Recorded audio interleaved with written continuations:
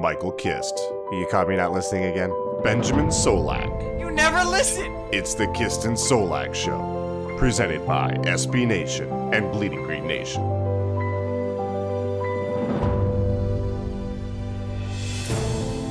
You are flying high on the Kist and Solak Show, episode 147. That was musical. Brought to you by the fine folk at SB Nation and Bleeding Green Nation. I am your host, Michael Kist. Look, man, dark times, you gotta find some joy in something, so I might as well bring a little musical tone to this. I'm Michael Kist. What am I gonna do? Be sad about that? Brandon Brooks, 2K19. Exactly. I'm Michael Kist. You've already heard from Benjamin Solak. Of course, follow him on Twitter at Benjamin Solak. That's Solak. Ben, look, brother, I want to take some accountability for the loss.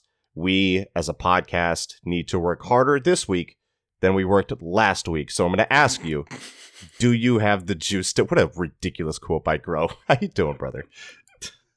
And that's the thing is, like, the larger quote, obviously... Makes more sense. Right. But the thing is, and, like, this is what I was saying to somebody as I was watching the thing.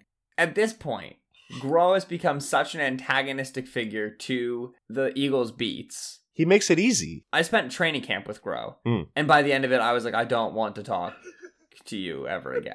You don't say anything. And this was like his first availability ever, right? And so you're like, okay, you know what I mean? Like, you're gonna learn. But then it's year 2, and he doesn't say words at all. It's so maddening to listen to him speak because, like, he's just afraid of saying anything that's you know, ironclad. You can't get anything out of his press conferences. Like Jimbo will give you some stuff and some nuggets sometimes. Right, but you watch Grove's press conferences and you wonder if he watched the game. Right. Because he sounds like somebody who read the ESPN recap and then is trying to answer questions about the game. Just like he says everything as general and vague as possible. And it's not wrong, but it has no context, right? Okay. Has Nelson Aguilar regressed?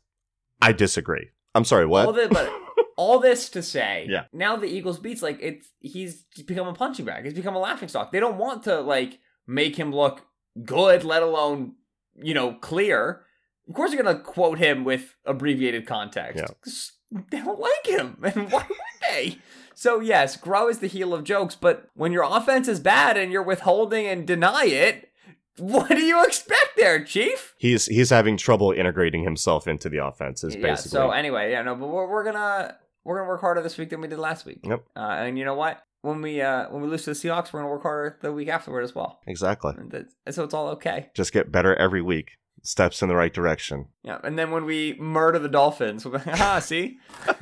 We can act like the whole Bills fan base. Like, we're back, baby! Like, no, you're still paper tigers. Anyway, so today is going to be the film review pod of the Eagles and the Patriots. And first, before we get into, the particulars of the film, obviously, I think we need to talk a little bit about the franchise quarterback, Carson Wentz, and tasked with warding off the great cloud that was the historically great New England Patriots defense. I think Wentz visibly felt the constant and perhaps fatal pressure of rowing a boat with no oars, and in a game that would offer few opportunities for his normal glorious heroics. He tried to force them anyway, slipping back into some old and brutal habits that we have talked about on this show, that we highlighted specifically in the Dallas game, which I think was the only game this year that was worse than this game against the Patriots. Wentz has remarkable talent. Thank you. Oh, you said Wentz. Okay, sorry. Yes. Remarkable talent for imaginative improvisation, and he knows it. And as such, his play is more hair-raising adventure than well-oiled machine. And with the Eagles needing an ounce of new blood on offense, that play style has led to a glaring contradiction. Wentz is a Bugatti being asked to run a Kia offense. And while he's usually cool and energetic in the chaos, that contradiction has spiraled Wentz into an odd and frustrating mix of brilliance and agony. And it's an offense right now, with the way that everything is set up and the talent around him, that requires a surgeon, not a butcher. And so that's where my main concern comes for this season with Wentz, especially moving forward. The games where he's going to struggle are becoming too predictable. I've talked about it, and there are very good reasons behind it. But as you work through this film, it's not all on the design. It's not all on the receivers. It's not all on the drops or the lack of a run game in this specific game. There were plays to be made throughout this game by Wentz. He didn't make them. He double clutched. He was indecisive. And to play amateur psychologist for a moment, I thought there was clear evidence, as we've talked about before, that there are receivers he does not trust. And perhaps for good cause, but ultimately, he needs to put the onus on them, because at a certain point, you're just handcuffing yourself in the offense. So look, this is one game, and an important one, no doubt. And when I talk about these things, I take solace in the fact that the supporting cast around him for this game is an aberration. Hopefully, because of not only the players that couldn't play, but the players that got injured in the game too. I think we know what Wentz and this offense is without a supporting cast, and it's mostly untenable. I think we know what Wentz and this offense can be with a supporting cast, and it can be great. Wentz isn't going to consistently put a low ceiling on the offense. We have enough evidence to say that, and he can even raise that ceiling a bit. He didn't do that against the Patriots. He's done it before. So hell yeah, I'm frustrated and concerned that Wentz is in his own head a little bit, and you could see it coming. Sunday wasn't good enough. This season has been a mess. And right now, the most you can hope for is a bounce back game from Wentz, which so far this season, he has done in these spots in response to bad games. Hopefully you get some weapons back, and Wentz doesn't feel that internalized pressure to the point where it cripples his game. Hopefully you get the Wentz that has played anywhere from solid to above average when you take into consideration what he's being asked to do and the big plays not being made around him. I'm saying hopefully a lot, but that's where I'm at right now with Wentz, and I don't think it's unreasonable. And I think I have a pretty realistic understanding of what the Eagles have at the quarterback position. And we can cry and moan about how he's being paid to be a franchise quarterback and paid to be elite, because we don't want to talk about how the QB market resets itself every year. And that's just how QB contracts work. Maybe you need him to be consistently elite so you can use it on Twitter arguments with Cowboys fans and blah, blah, blah, blah, blah. There's two quarterbacks right now in the league playing a consistently elite level. They both have more talent around them, and one has an incredibly unique offense that has the creativity of which we are not seeing in Philadelphia right now. Of course, I'm talking about Russell Wilson, Lamar Jackson. This is a horizontal offense with a vertical quarterback. Until one or both of those factors change, this is not going to be an above-average offense capable of making a serious run. And Rant, Ben, your thoughts? I like that horizontal offense with a vertical quarterback. I don't know if I agree with it, but I like it. I mean, Wentz is kind of built to be an intermediate downfield type of guy with big plays. This offense kind of needs like a Rich Gannon type right now for it to run at its most effectiveness for what they need with what they have and what's being called right now. Would you agree with that part? I agree with the second bit. I like Wentz is a downfield guy. I would say, well, we've never seen him not in Peterson's offense, so how do you know? I just think that's a strength of his game. Like if I'm evaluating his traits and I'm saying what kind of offense am I building around this guy, it's the offense that the Eagles thought they were building in the offseason. With no Deshaun Jackson, with no vertical threat, you take away the big plays, yeah, those flaws in Wentz's game are going to be magnified, and they are being magnified right now. Right. Yeah, so I think the way I framed it to you on Twitter the other day was there's just no like actual progressions in this offense anymore. Right. Which is the combination of a few things, and it's all chicken egg, right? It's Wentz didn't play great. Your talent at the receiving positions blows, and your play calling is unimaginative, or not your play calling, excuse me, your play design is unimaginative and cowardly. Would you say that the play design in this game is a far cry from what we saw from, for instance, Green Bay and Buffalo? Because I think those two games are a far cry from this one. Right. I would say like the things the Eagles decided to do that were new coming out of the bye were mostly in the running game. And it was like, hey, what if we ran more traditional power and counter than we usually do? It's like, well, that's fun, but like it's not necessarily creative. That's something that you haven't really put on film before. But the Patriots front understands how to fill against counter. It's counter. It's a very common concept. Just because they've never seen it before doesn't mean they're going to forget how it works against you. Do you think that's because Howard was out and they wanted to go with less zone and more gap type reads for Sanders to kind of fit what he is right now? Sure. Yeah. But also, I mean, they ran it with Scott. And obviously we don't know what Boston Scott has and what he's good at. And obviously, like, his body profiles to be that of a good gap style runner. But I just don't understand why you're putting your offensive line in that situation. I was like saying, I'm out a bad football game on Sunday. Didn't play good ball. They like to use him as a puller, but he's at best in space. He's not at his best at uprooting Lawrence Guy, uprooting Kyle Van Noy. These are big dudes for their position. Danny Shelton. Chucking them, uprooting them from gaps, generating displacement. That's not, he doesn't win with size. That's not the same all his games. So that's not the situation I would have put him in. But anyway, we're on a bit of a tangent here. In the passing game, The Eagles wanted to high-low underneath zone defenders. So in quarter one, they came out with shallow crosses underneath Diggs, slant flat. They came out with curl flat. And they came out with pirate concept, and they came out with flood concept. And then by quarter four, Mike, they wanted the high-low underneath zone defenders. So they came out with shallow crossers under dig, came out with slant flat, came out with mesh, and came out with pirate concept and the flood. They had one pitch, and it was, we're going to put 4 guys into a concept, and 2 of them are going to break within 5 yards, and 2 of them are going to break within 12 yards, and we're going to try to high-low underneath zone defenders. And that's it. And, like, in the instances in which they got man coverage, nobody who played receiver won. And that's, like, I can't tell you how weird that is to watch. At the NFL level, for corners to consistently win against wide receivers one-on-one for 4 quarters, it just doesn't happen. Yeah. In one-on-one situations, wide receiver, like average NFL wide receiver beats average NFL corner 9 times out of 10. He doesn't know where you're going. You do. The quarterback knows where you're going. You have the advantage. But Jordan Matthews couldn't get off Jonathan Jones. Nelson Aguilar couldn't get off Stephon Gilmore for his life. Oh my God, yeah. Matthews also couldn't handle Gilmore when he got him. The Eagles' best option was hitting their tight ends. And they got a good play out of Zach Ertz. Yep. And they got a good play out of Dallas Goedert.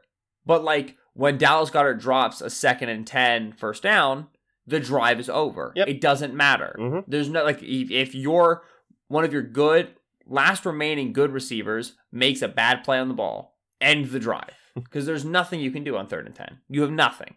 Because you have no receivers who can win against man coverage. And then when it's zone, it's one of the best, most fluid, best communicative zone defenses, typically dropping 7 to 8. They dropped 8 a ton. Yeah. Much more than I realized. And they are so good at restricting those windows and overlapping zones and seeing those things coming. And when everything is flood, when everything is slant flat, it's not hard to cut. I mean, it's not hard to drop off routes. Like, you know, your guy is stemmed past 5 yards. Well, guess what? He's not going deep. You don't have to respect it. Did you see the one where Stephon Gilmore understands this is mesh sit wheel, like, immediately, and it's just like, I'm just going to stand in front of JJ. In the first quarter, he just runs underneath JJ Arcega-Whiteside. Doesn't even turn around. Right.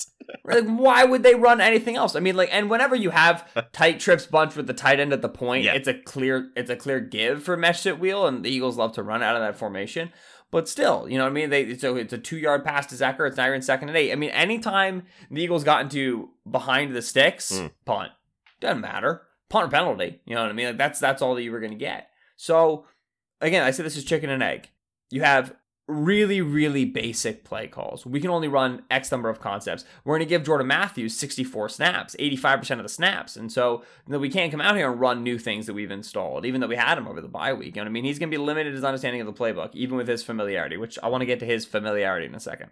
We have Nelson Aguilar, whatever. So we're going to limit what we can run.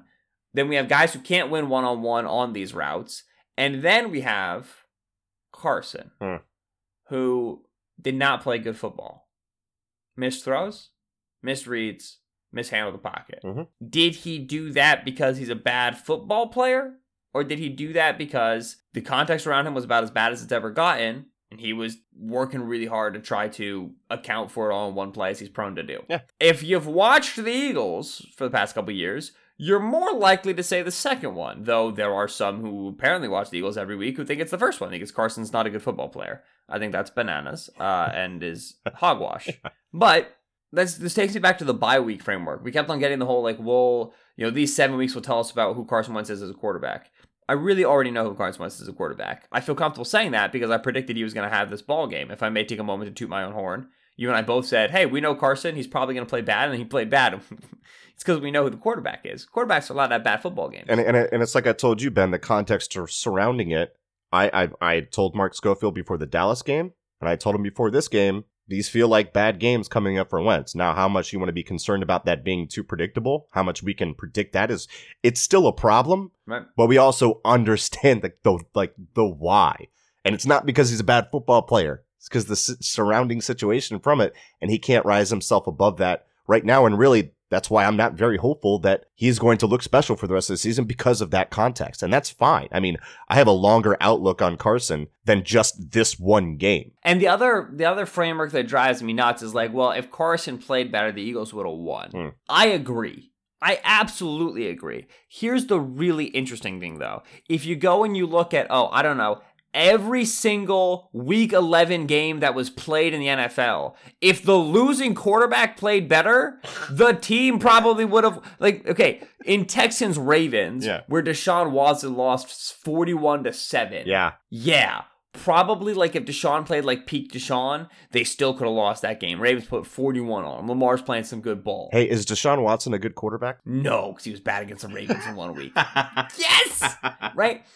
You go pretty much every game. If all of these losing quarterbacks did better than they did, their team probably would have done better. So when you say, if Carson Wentz played better, the Eagles would have won, you're saying absolutely nothing. You're saying losing football teams tend to play worse than winning football teams, and the most important player is the quarterback.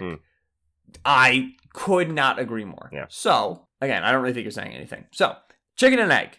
3 factors. We have bad weapons, we have a poor Carson Wentz performance, and we have play calling that is very basic. Which started this all? I would argue it begins with having really bad receivers, but you really can't, you can make a case for it, but you make a case for all 3. Carson missed his receivers. Carson missed open Nelson Aguilar 3 or 4 times. Carson missed open Mac Hollins badly, second drive, right? Yep. So, okay, you make a case for all of them, but these are the 3 factors we're dealing with here. What did this end up distilling itself into? Carson looked at one player, and if he did not have one player open, he bailed. And this is why the Eagles' passing offense just absolutely was awful. Because they never got to any backside digs. They never got to any backside slants. They never got to any backside, deep comebacks from Alshon Jeffrey. That route went out the freaking window. Nobody else can run it, apparently. There's no progression in this offense. It was, we're hoping this guy gets open pre-snap. Yep. Numbers game, leverage game. If he doesn't, just sit in the pocket and poop our pants. Which, part is on the play calling, parts on the receivers, and parts on Carson. Again, this is an interdependent unit. It's the offense. So that was the name of the game for me from the passing offense. All of this going to say, it was a highly successful, best week for the Eagles offense because J.J. Arcega-Whiteside outsnapped Mac Hollins. So never mind. Forget everything I said. It was a victory. We win.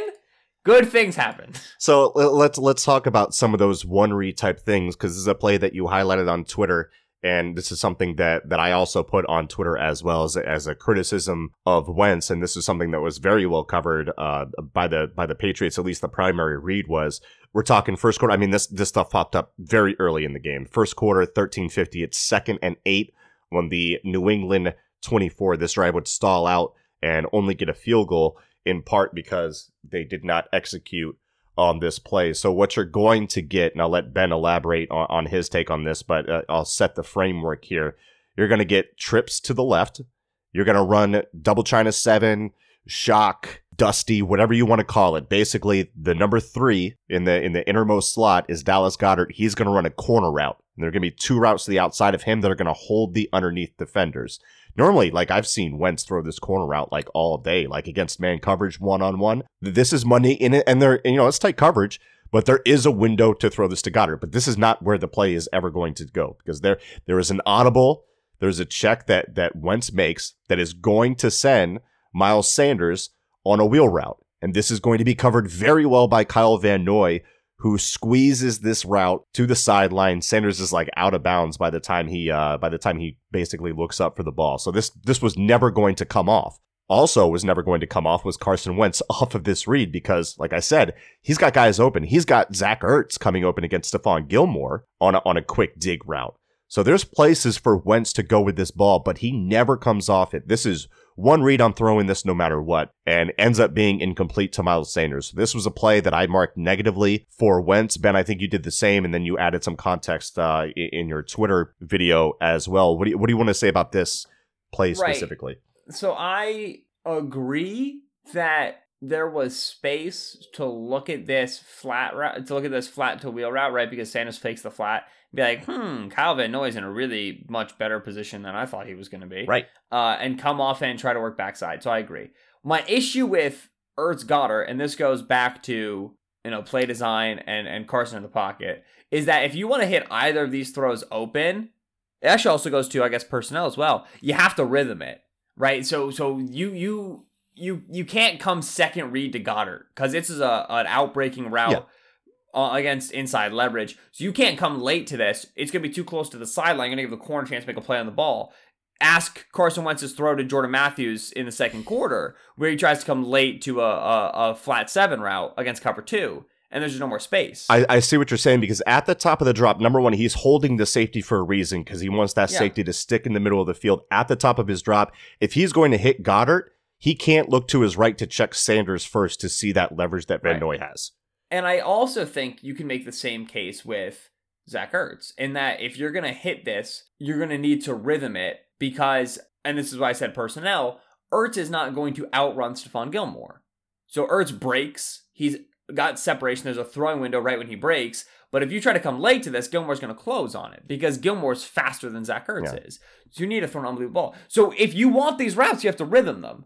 And when I say rhythm, what I should probably define that term. 3-step drop, hitch, and throw. Mm-hmm. There's no, I looked to the right side, I don't like it, I reset my feet, and I come back. That's we're now reading, we're progressing through our reads. You have to make this throw in rhythm, in time. Yeah, it's all got to be within one hitch. I agree. On the double China set, if you're throwing a Goddard, it's got to be top of the drop, one hitch, it's out. I agree with that. Which is why, and the thing about the Ertz route is that it's keyed, it's alerted to the corner letting go of him to eat up Sanders' wheel route, right? That's what that route is for. So if once you see Gilmore run with it, you're thinking you're going to have Sanders release deep. Now, the issue here, where I grade Wentz negatively on this play, is that he expects one of the 2 inside linebackers to take Sanders. Mm-hmm. This is the advantage of this wheel route, is the linebackers to work through the traffic of Zach Ertz's route.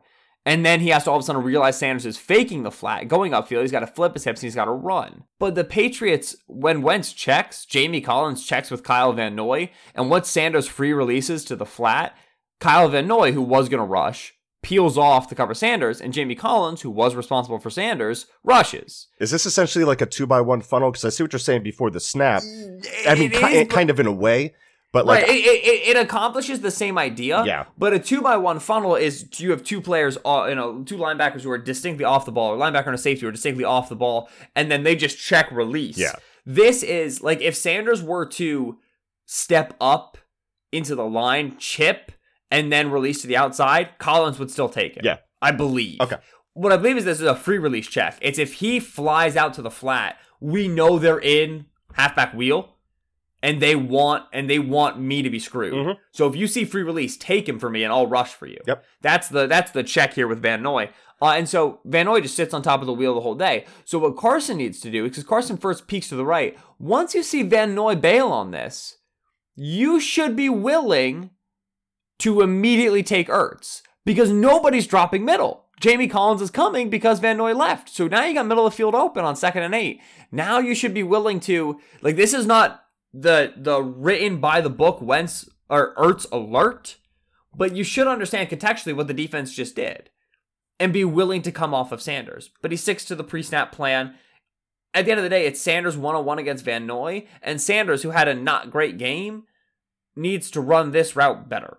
And this is probably the first time Sanders has ever run this wheel route and experienced, the end man on the line of scrimmage knows what I'm doing. This is not Anthony Barr 8 yards away from me. Correct. This is not Jelani Tavai 10 yards away from me. This is a smart football player who knows what I'm about to do. How about I stop screwing around with the head fake? How about I get physical and I get upfield and I try to leave space for this throw? Because Sanders runs a bad route. Yeah. And that's one part of the reason why this throw is hopeless from the jumps, because Sanders lets himself get pushed all the way into the sideline. You're not going to catch a ball on the sideline, young man. You're out of bounds. You see the practice field with the red line. That's where he wants to be, at the red line. He's way outside of that. Right. So we have 2 players who open up, but Carson's not going to get to either of them because he checked into a play for a different player. Bad design.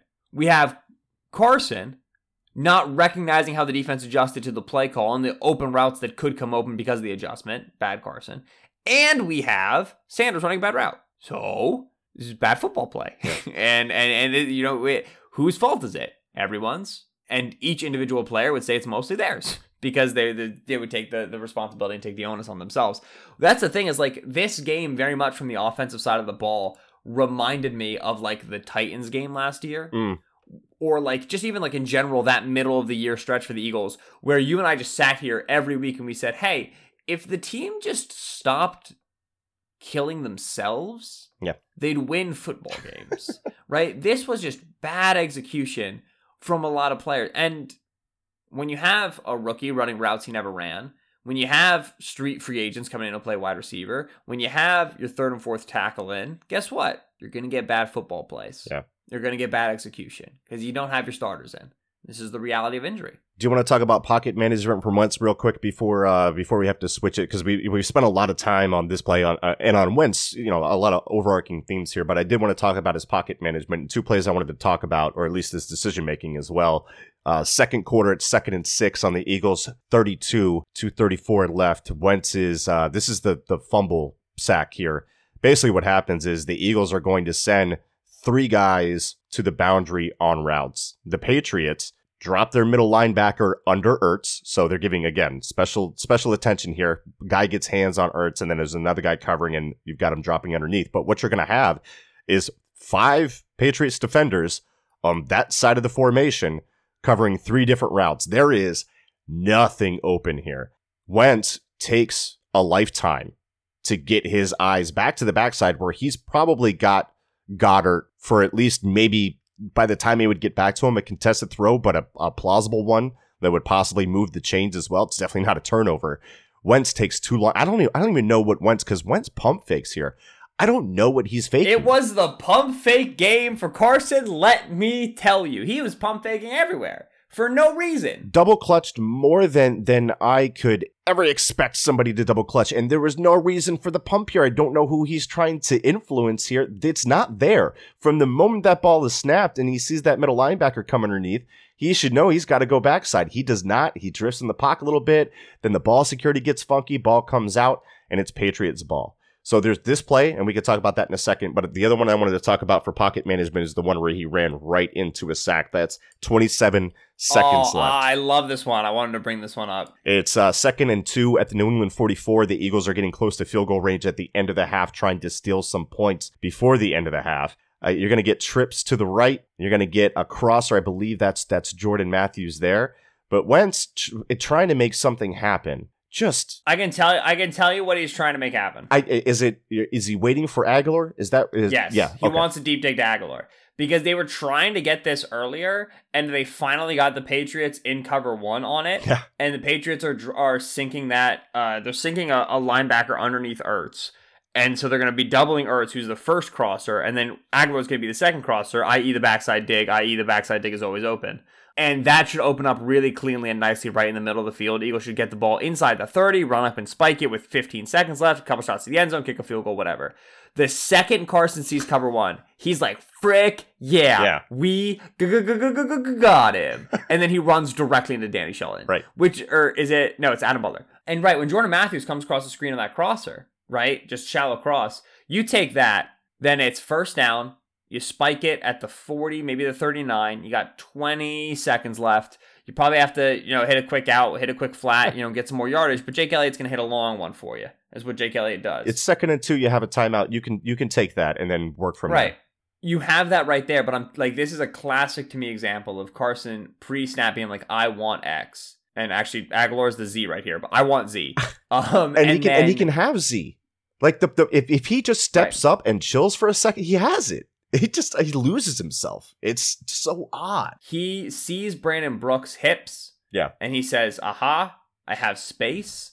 I can climb up into this space and I will be safe and I will be happy and ready to throw in wide open space. But he swaps. Which is why this is objectively hilarious. Because if you go back and you watch the play you brought up earlier, 234, again, the Patriots are running an interior game, which the Eagles' offensive line, I said this reminded me of the Titans game. I have not seen them struggle with games like this all year. And not like just Big B. Like Brooks and Kelsey could not get on the same page. Yeah, and Peters, too, there was a stunt that he had issues with Siamalu that led to a pressure. Siamalu had a bad football game. Yeah. Siamalu just played bad pole to pole. But on this, the first play you brought up, 234 in the second, Once again, Brandon Brooks flips his hips. Gives that B-gaps. Carson, if you're going to step up, take it. Carson's locked into the play side. He doesn't see it, and he runs himself into a sack. So you go to the sideline, you look at the film, say, listen, Brandon Brooks, he was flipping against the game. You have your right tackle, Halapuli he locked off the edge rusher. If Brandon Brooks flips like this, right, if he flips to chase a crasher, step up into that area. So this time he does, and there's a guy waiting for him. Right? It's just, it's the Patriots defensive line running really, really high-quality games. Just really, really, and I mean, because both times there's a stunt there, right? And the thing is, yeah, they had the Eagles' offensive line in twists. Carson's trying to figure out the best way to help his offensive lineman, and the Patriots got him the first time, and then when the Eagles went to counterpunch, the Patriots were there again. Yep. Right? Like this is really good defensive line play, really well coached players. Lawrence Guy played out of his mind. Dante Hightower played out of his mind. Danny Shelton played out of his mind, and Shelton against Kelsey was not a win for Kelsey. There's a few people in the league Kelsey can't handle, and one of them is 345 pounds, and his name's Danny Shelton. He's a huge young man. Yeah. So Eagles' interior offensive line struggled, and then yeah, exactly. This is Carson. I think it's pretty clear he wants the backside dig. I think he's going to step up and he's going to throw on the run when he could have just hung in the pocket for another half second. But this is poor pocket management. This is what we're talking about. You end up taking a sack, and this is another great example of the 3 plays previous: 11-yard reception, 12-yard reception, 8-yard reception. 2nd and 2, New England territory. You're in no huddle. You got 1 timeout left. Here's 3 points. Keep this game at a more reasonable margin. Going to half with a 4-point lead. But the second that Carson makes a bad play, drives over. 3rd and 5, we get a bad snap from Kelsey. That's another one of your remaining good, healthy players. Makes a bad play. 0 points. No margin for error. None. On this sort of an offense. The last thing I do want to bring up, I know we have to transition to defense, is I said I wanted to talk about Jordan Matthews' chemistry with Carson Wentz. Matthews was targeted 6 times. On at least 3, he and Carson Wentz are clearly not on the same page. So if you brought in a guy for his chemistry with Carson and then played him for 85% of the snaps and then targeted him 6 times and he and your quarterback don't agree on where he should be, it didn't work. The reason you added him didn't work. If you go, I'm at 550 in quarter 3. This is the flat 7 I discussed. We're running a cover 2 beater. We're going to high-low the flat corner, flat route underneath him, corner route on top of him. It's a honey hole shot. It's a turkey hole. You've got to be able to seed and fire this ball in there between the sinking corner and the closing safety on the 7 route. If you watch Carson, and we talk about rhythm, 3-step drop, he hitches and he goes to throw, and he pumps just as Jordan Matthews gets into his break. And then by the time Jordan Matthews is already in his break and where the ball should arrive, Carson finally tries to throw it. It's late. It's high to protect it from the corner. It's out of bounds. I don't know if Carson expected Matthews to break a step sooner. I don't know if Carson just didn't trust his eyes with when Matthews was breaking. But these guys are not on the same page. Okay, 2 weeks. He just came off the street. Why would they be? Yes, but the whole point of bringing him in was that he was going to be on the same page, and he's not. So if he doesn't have chemistry with Carson, and you can go, again, I think you can go to quarter 4, which is the fade route on the outside to Jordan Matthews. It's 8:35, 3rd and 8 in the 4th quarter. You look at this play, Carson expects Jordan Matthews to be about 2 yards further inside than he is. This is a back shoulder ball that ends up not being on the back shoulder. Yeah. Right? And there's space to put it back shoulder. Carson doesn't put it there. So either Carson missed him or Matthews wasn't where this route's supposed to be drawn. And on my eyes, he looks like he's not where he's supposed to be. You should probably be about 2 yards further inside if you correctly released off the line. But instead he gets winded out by Jason McCourty. And then Carson puts the ball on the inside shoulder. It allows McCourty to make a play. These guys are not on the same page. So the whole selling point of Jordan Matthews, I was already suspicious, and now I'm not even remotely convinced. Especially when you had a guy like Josh Gordon enter waiver wires and not take a chance on him. Oh, but we're going to bring in Jordan Matthews because he knows the offense.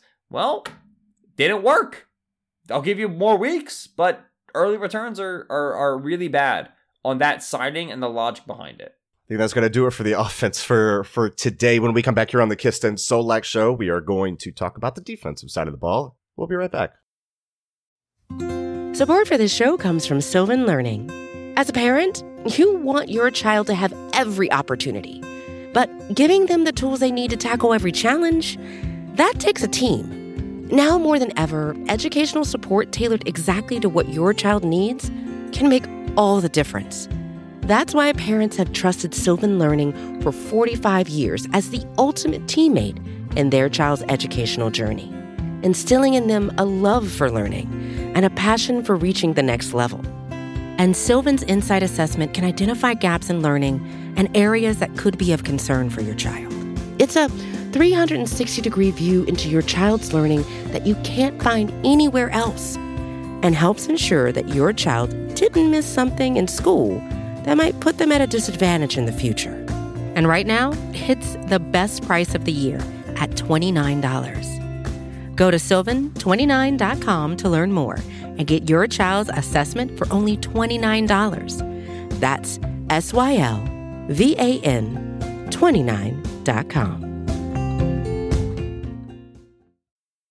And we are back here on the Kist and Solak Show, episode 147, brought to you by the fine folk at SB Nation, Bleeding Green Nation. Michael Kist here with Benjamin Solak.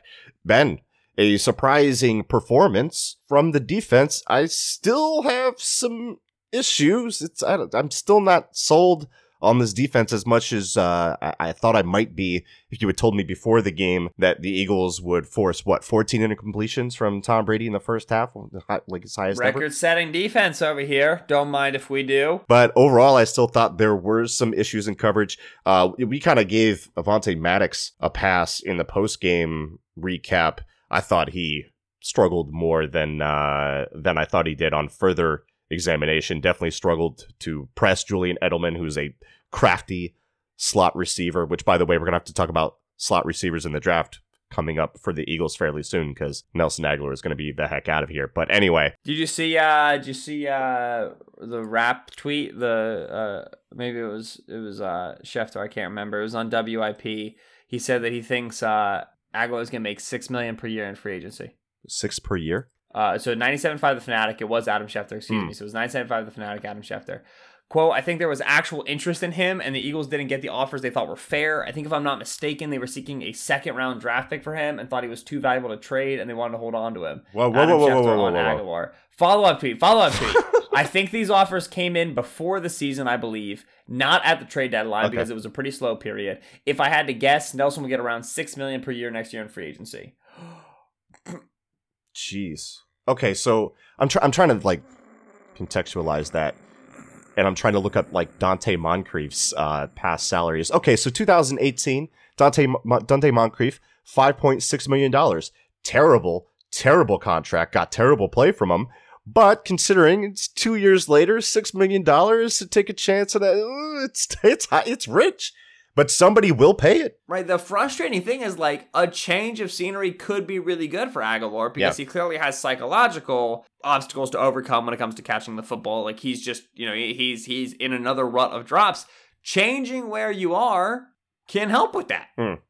So there's a chance he could go somewhere and be worth that. I would not bet money on it, but it's possible. Anyway, Defense. Go ahead saying what you're saying. Yeah, I was talking about Maddox.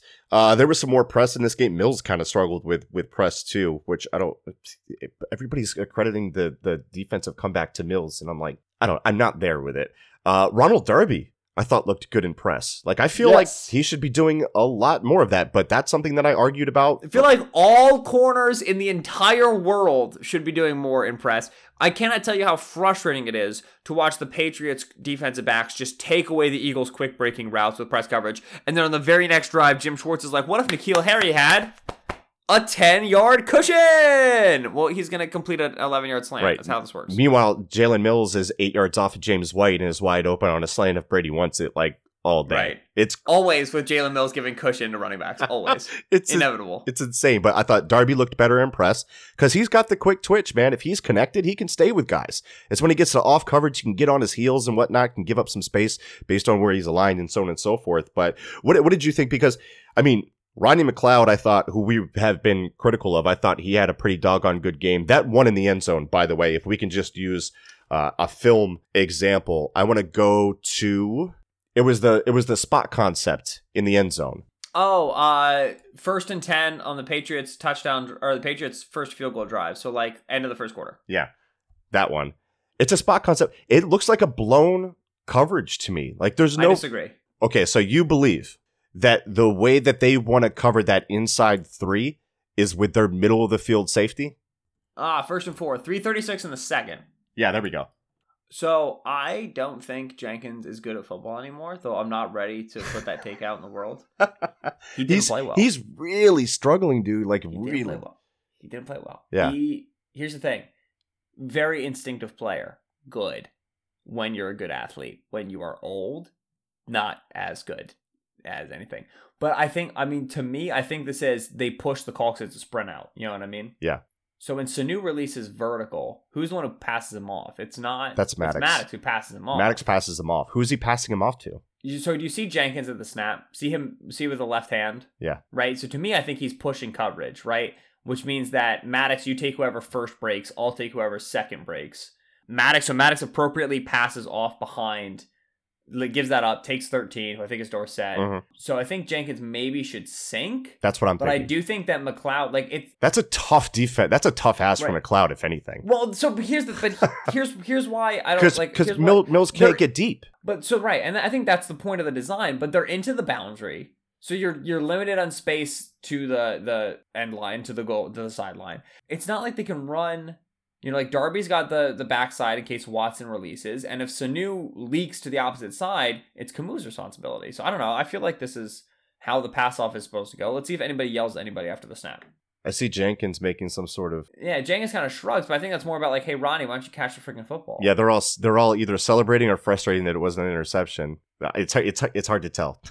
I'm not sold. I find it hard to believe that a defense is going to give up the entirety of the end zone from the number to the sideline, from the goal line to the end line, unless the safety I don't think comes they are. over. I think it's an unbalanced set into the boundary. It's 4 receivers to the tight side, so I think they push the coverage. And so McLeod is always going to be closing strong there, regardless of the underneath routes. And then he just, does a really nice job cutting underneath the pattern. If he is tasked with that, it's a beautiful play by McLeod. Right. Forget about coming down with the interception. That is a gorgeous play by him. At the end of the day, it's a 4 receiver set to the boundary at the 4-yard line. I have no idea what the rules would are. Be the best call. Yeah. You know what I mean? I have no idea even how to check this. Yeah. Which I don't know if you're putting this conversation in the podcast or not, because I've stopped doing podcast voice and I've started doing regular thinking voice. But I'm here to tell you, if you 4 receivers into the boundary at the opponent's 4, I have no idea. There's no book on that. Yeah. I have no idea. All I know is McLeod makes a great play. What did you think about the any takeaways from the defense that you wanted to talk about? Like I said, I thought McLeod played well. I thought Maddox struggled. I thought Mills is getting a lot of credit for not being all that great. A pretty off game from Brady. Struggled with the wind a little bit too. His placement was pretty scattershot. The defensive line, especially when we talked about this, especially when the Patriots went turbo and they got a touchdown drive out of that. The pass rush was basically non-existent. Was not the Fletcher Cox game that we were talking about. The Patriots were That's my big takeaway. Yeah, they were very mindful of where Cox was, and the other guys didn't win their matchups. Derek Barnett didn't rush the passer extremely well when he should have in a plus matchup against Marshall Newhouse. Showed up one or two times. I don't know, man. I don't know if you can chalk this up to a bad Brady game on the road or what. But I felt less enthused about this defensive performance than I thought I would after the results that we got. Yeah, so Fletch needed to be a home wrecker, and he wasn't. Wasn't a good game from Fletch, which, I feel very much so, we learned about Carson. Well, why don't we learn something about Fletch? He's the quarterback of the defense. He's the most elite player in the defense. He didn't play a good game, and he should have. He was playing a bad opponent. And the Eagles did, they're twisting and stuff and, using him as a decoy and grabbing doubles. I get that. But he had Karras, that center, I think is bad, one-on-one multiple occasions, and he didn't win. Brandon Graham played out of his mind, which was fun. But, it wasn't the Fletch game. So quick notes. Nate Gary played better than he did at his worst. Early in the season when we really started the whole Nate Gary is bad bit, but also he's still not good. These two things have to be able to coexist. I need you to be able to get your head around that. Better, not good. TJ Edwards. Nope. I get it. Nope. He's not someone else, so maybe he's good. Give me Camus. He's really good between the guards, and that's a very small range of influence. Mm-hmm. Jernard Avery, still juicy, still powerful. If you had asked me how many snaps he was going to get after the bye, I would have guessed more than 10 after he was sent a 4th round pick. He was sent for a 4th round pick. And also I would have guessed that more of them would have come not at off-ball linebacker. I thought we were not screwing around with that. Now they blitz him, but let's not do that. Let's just put him at edge because that's where he's most successful. Do you think he should be getting snaps over Josh Sweat right now? No. Okay. Vinny Curry played a good ball game. Oh, yeah, he did. Yeah. Which, would have been more useful at on other weeks. But he was highly effective. He's officially edge 4. And he was outsnapped by Sweat. He was outsnapped by Barnett and Graham, obviously. I guess he's going to start being outsnapped by Avery relatively soon here. Mm-hmm. But I thought he was quite good as a situational rusher. He's good as an inside guy. So you like that a lot. And I have a wonderful love for watching Anthony Rush try as hard as he possibly can. But also be 350 pounds and brother, he was he's not good. He was painful when the play wasn't coming right at him. He's not good. I love him to death. I would do anything for him. You say the word, but also he's bad. Would you ever expect him to make a play outside of the core of the formation, just looking at him move? Yes, he will one day, where he makes a play retracing a screen, where like the defender cuts back and then cuts back and then cuts back, and then all of a sudden Anthony Rush just suplexes him. Right. Because Rush has got such great hustle for a guy who runs maybe a 5.5 40. I love him to death. He does. I would do anything for him. The Eagles should cut him, but he's great. Anyway, he makes me laugh. I enjoy watching him play. I think that's the title of the podcast. I love him to death. I think they should cut him. This is where we are. It's a good spot to be in. Yeah. I my other kind of decently big defensive takeaways. I really did like most of what Jim Schwartz did. 2 things stood out. Number 1, I did not notice this on broadcast film. Loved it on the All-22. 1 rat. What's one rat? Cover 1 man. 5 man defenders on 5 receivers, 1 single high safety. Well, that's 6. You got 5 other defenders. So let's say you're rushing 5. The Eagles like to do that and cover 1 man, rush 5.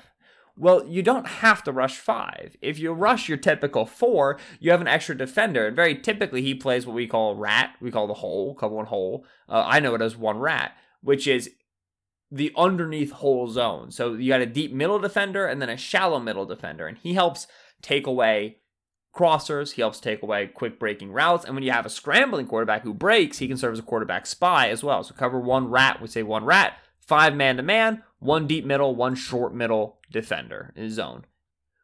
Eagles played a lot of 1 rat, and more than they usually do, but what they did on top of it that was really cool is at times, not every time, but at times, that 1 rat defender keyed Julian Edelman. And the slot corner who had Edelman played Edelman with outside leverage. Mm-hmm. And if Edelman broke inside, it became double team. Mm-hmm.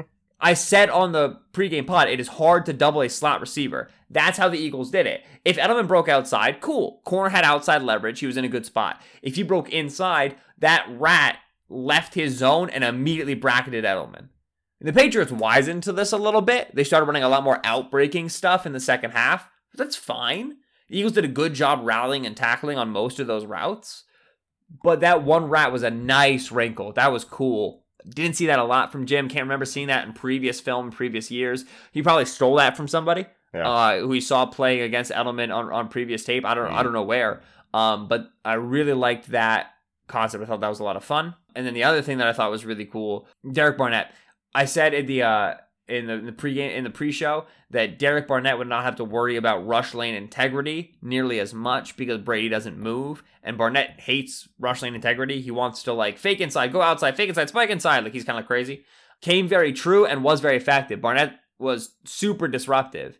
And the fact that Barnett kind of recklessly two-way goes can put his defense in bad spots at times, but at other times it gives Kamu Grugier-Hill a 5-yard tackle for loss because Barnett took 3 offensive blockers out of the play because he's a psycho. I thought he was really good in run defense. I thought the couple of splash plays in the passing game were nice. I don't think they were consistent enough for the matchup that he had. Still not the pass rusher you would want the 14th overall pick to be. I agree. I think he's solid, but I think we're starting to understand what he is at this point because he had Newhouse a lot on the left side, right? And he did not win any more than Vinny Curry did against Marcus Cannon, then Josh Sweat did against Marcus Cannon, though Sweat had a bad game. Then Brandon Graham did against whatever the right guard's name is. That should have been a Max Crosby against John Jerry multi-sack performance because you're significantly outclassing this guy, and he didn't have that to Right. him. But that said, when he gets freedom to spike inside, and the Eagles will twist the defensive tackle behind him to let him spike inside, that's when he's at his best right now. And I think that's an important thing to acknowledge. Ben, I think that is going to do it for the film review shows that have been going long lately because there's so much to get to. I mean, we barely got to any other thing with the offense outside of Carson Wentz today. We might have to start breaking these up, but I appreciate talking some film with you, bud. How long was this? Long. Would you say goodbye to the gentle listeners? Howdy. Thank you as always for listening to the Kist and Solak show here on BGN Radio. We do appreciate you swinging by. Eagles lost to the Patriots 5-5, looking down the barrel of what should be a doozy of a Seahawks game. Mike, right now, water gun to your head. Shout out Birds with Friends. Eagles win against Seattle. Yes or no? No. Okay.